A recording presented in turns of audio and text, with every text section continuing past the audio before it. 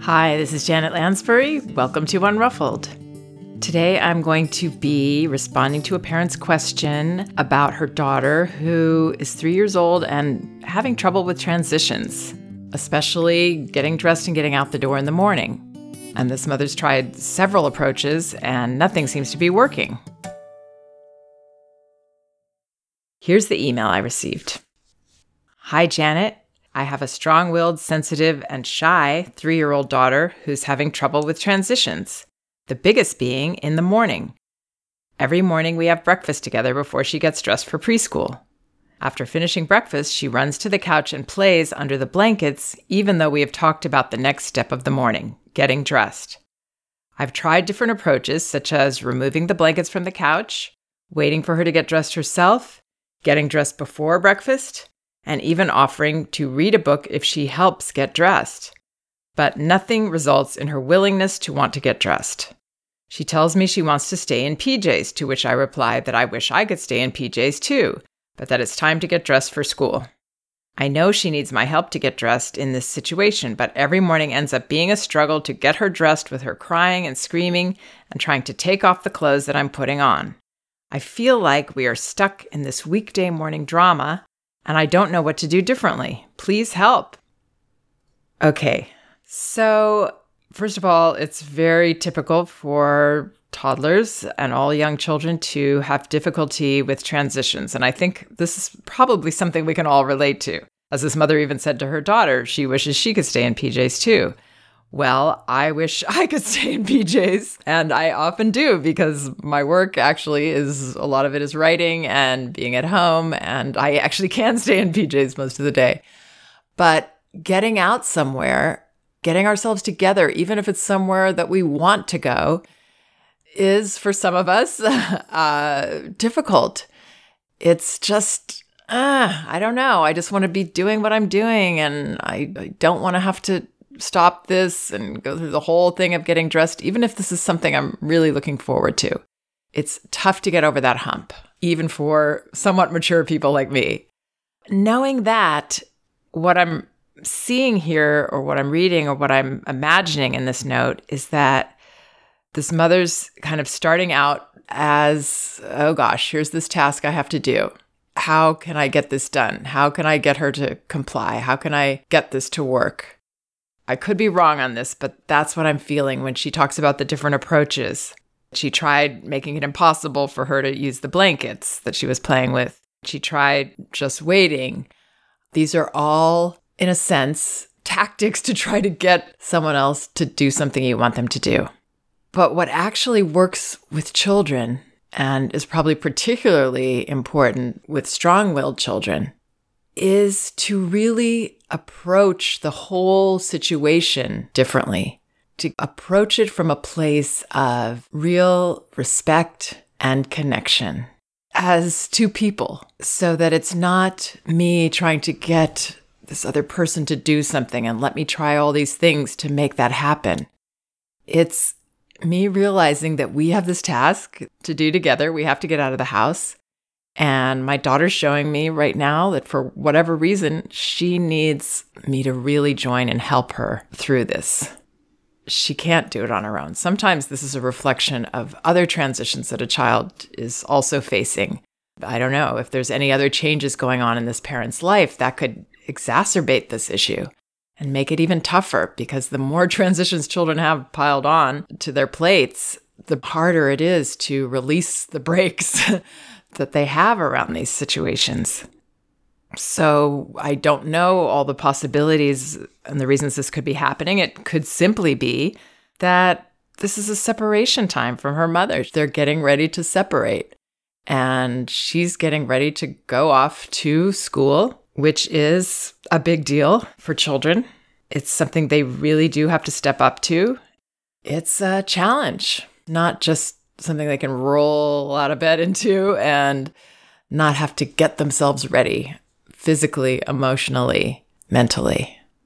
The wonderful thing about the Rye approach, Magda Gerber's approach, the one that I speak from, is that it's really about our relationship and the way that we treat our child moment to moment. it seems to me that in this note, there might be more room for this mother to really join her daughter here.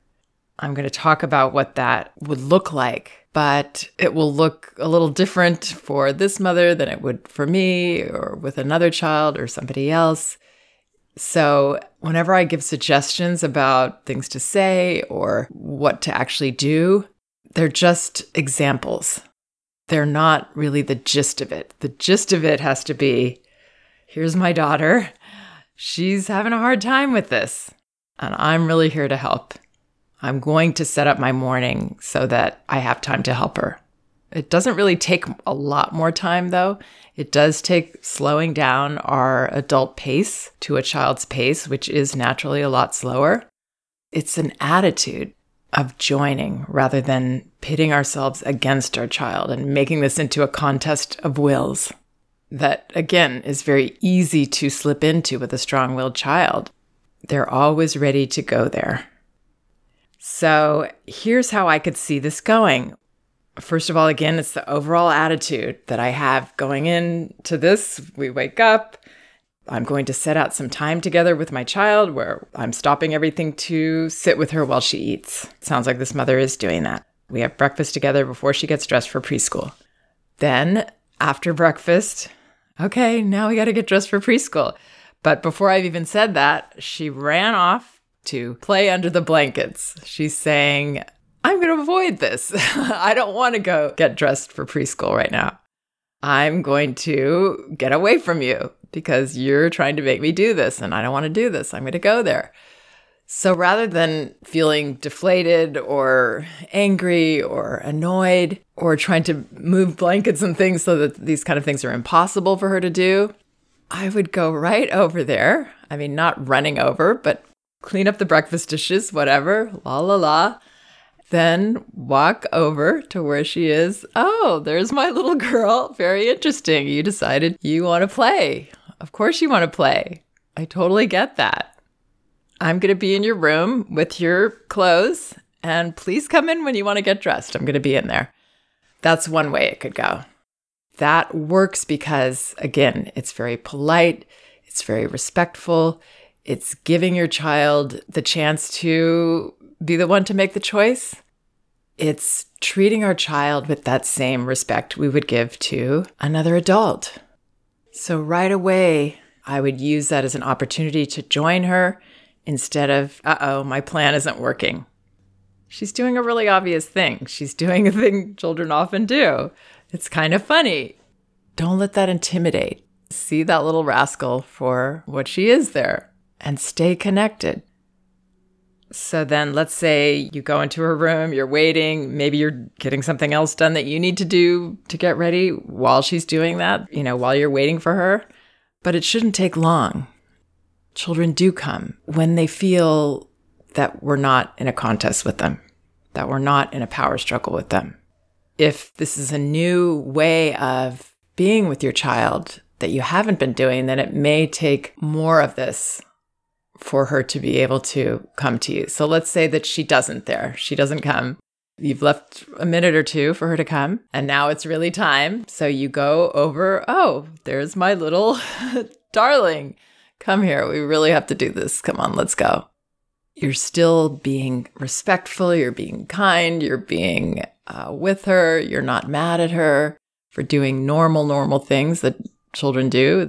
There's nothing to be annoyed with here if you have that expectation in line. If you have that perception of who she is and what's going on, and you don't fall into the trap of engaging in a power struggle. This mother says that she tried different approaches, such as removing the blankets from the couch, waiting for her to get dressed herself, getting dressed before breakfast, and even offering to read a book if she helps get dressed. So you could decide to get dressed before breakfast if that works for you. But again, not as a strategy. I would do it if it works for you, for your routine, but don't do it as a way to try to avoid having to need to do this extra connecting with her. She wants to feel like you're on the same team. And I think especially because you two are going to go your separate ways for the rest of the day, or for several hours. Being on someone's team doesn't mean that they're not, a little frustrated with you and not wanting to get dressed. It doesn't mean that at all. She needs to be welcome to have that reaction.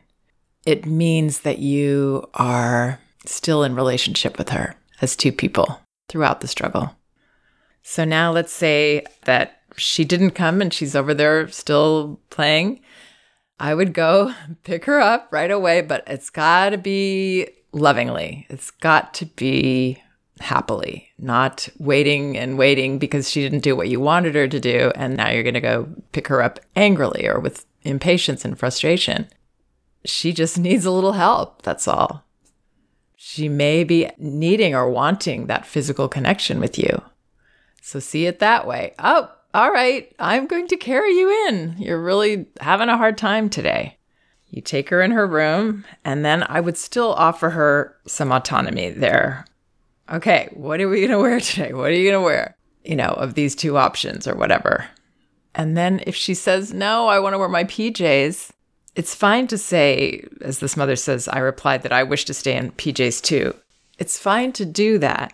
It's fine to join her there, but it sounds like the way this mother wrote this, that she's kind of going through the motions to say that she wishes she could stay in PJs too, or that she's saying that out of, well, I wish that too, but we have to go, which isn't the same as joining with your child and empathizing. Again, I could be reading this differently, but it's feeling like she's using this as another approach instead of, yep, I really know, I really get that. God, it's so hard to get out of those PJs in the morning. I know the feeling. I really, really do. I don't think you need to say, but we have to get dressed for school. That is already implicit. She already knows that. She's known that since before breakfast when she was getting ready to, after breakfast, run away. So that's not something she needs to hear again. I think the reason we say those things again as parents is because we're trying to get our child to just agree with our agenda rather than really meeting them where they are and helping them to get through it. It may not sound that different in the actual words you say even, but it's a whole different feeling that it gives a child. It's a feeling that you're not against them, that you do get them, that you're not impatient with them or angry with them in any way, that they're not disappointing you. And again, that will all stem from the way that we view this, the expectations that we have, the tone that we set. And ideally, this will be in all our interactions with our children. Even when we do get frustrated, we're getting frustrated from a place of honesty and sharing, really. And then we're going to repair. Afterwards, we're going to say, all these things were piling up and I really needed you to do that and you couldn't and you needed help from me, I know, and I just couldn't do it and I didn't give enough time and so I lost my temper.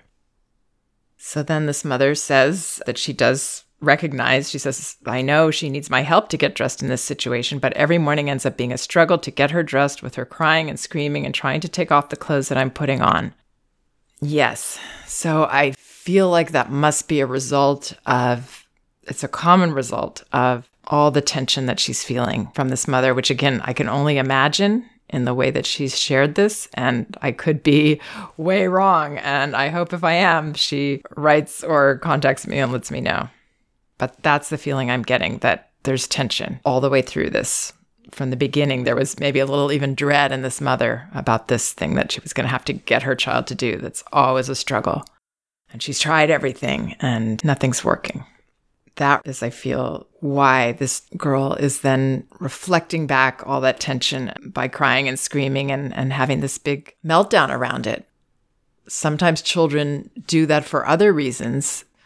The parent's been away, or there's a new baby coming, or there's other things that are creating stress, and then that's where the child shares it. So even the crying and screaming is a positive thing. It's actually, instead of, oh gosh, she's making this hard for me, I would see that as, wow, this gave her an opportunity to vent. That I had to insist, now we got to put those shoes on. We really got to get these on so we can get out of here. I know you don't want to. I hear you. If that kind of loving, connected approach creates crying and screaming, then there's a really good reason for the crying and screaming that we need to trust, ideally. So I wish this was just a simple answer like, just do this and it'll all work. That would be easier than wrapping our heads around these ideas of really respecting our child and joining with them, connecting, being on their side, on their team, and having our expectations in order. This takes some thought and maybe takes some visualization, seeing it all differently, seeing her, quote, annoying behavior differently. So I hope that makes sense, and I really hope it helps. Please check out some of my other podcasts at janetlansbury.com. They're all indexed by subject and category, so if you're looking for something specific, it should be easy to find. I also have an audio series called Sessions. These are individual recordings of consultations I've done with parents. You can check them out at sessionsaudio.com. And remember, both of my books are available on audio at audible.com. Elevating Childcare and No Bad Kids, Toddler Discipline Without Shame. In these books, I do try to explain this overall relationship of respect that will help make discipline and everything else that we do with our children much, much easier. You can also get them in paperback at Amazon, Barnes & Noble, and Apple.com. Thanks for listening. We can do this.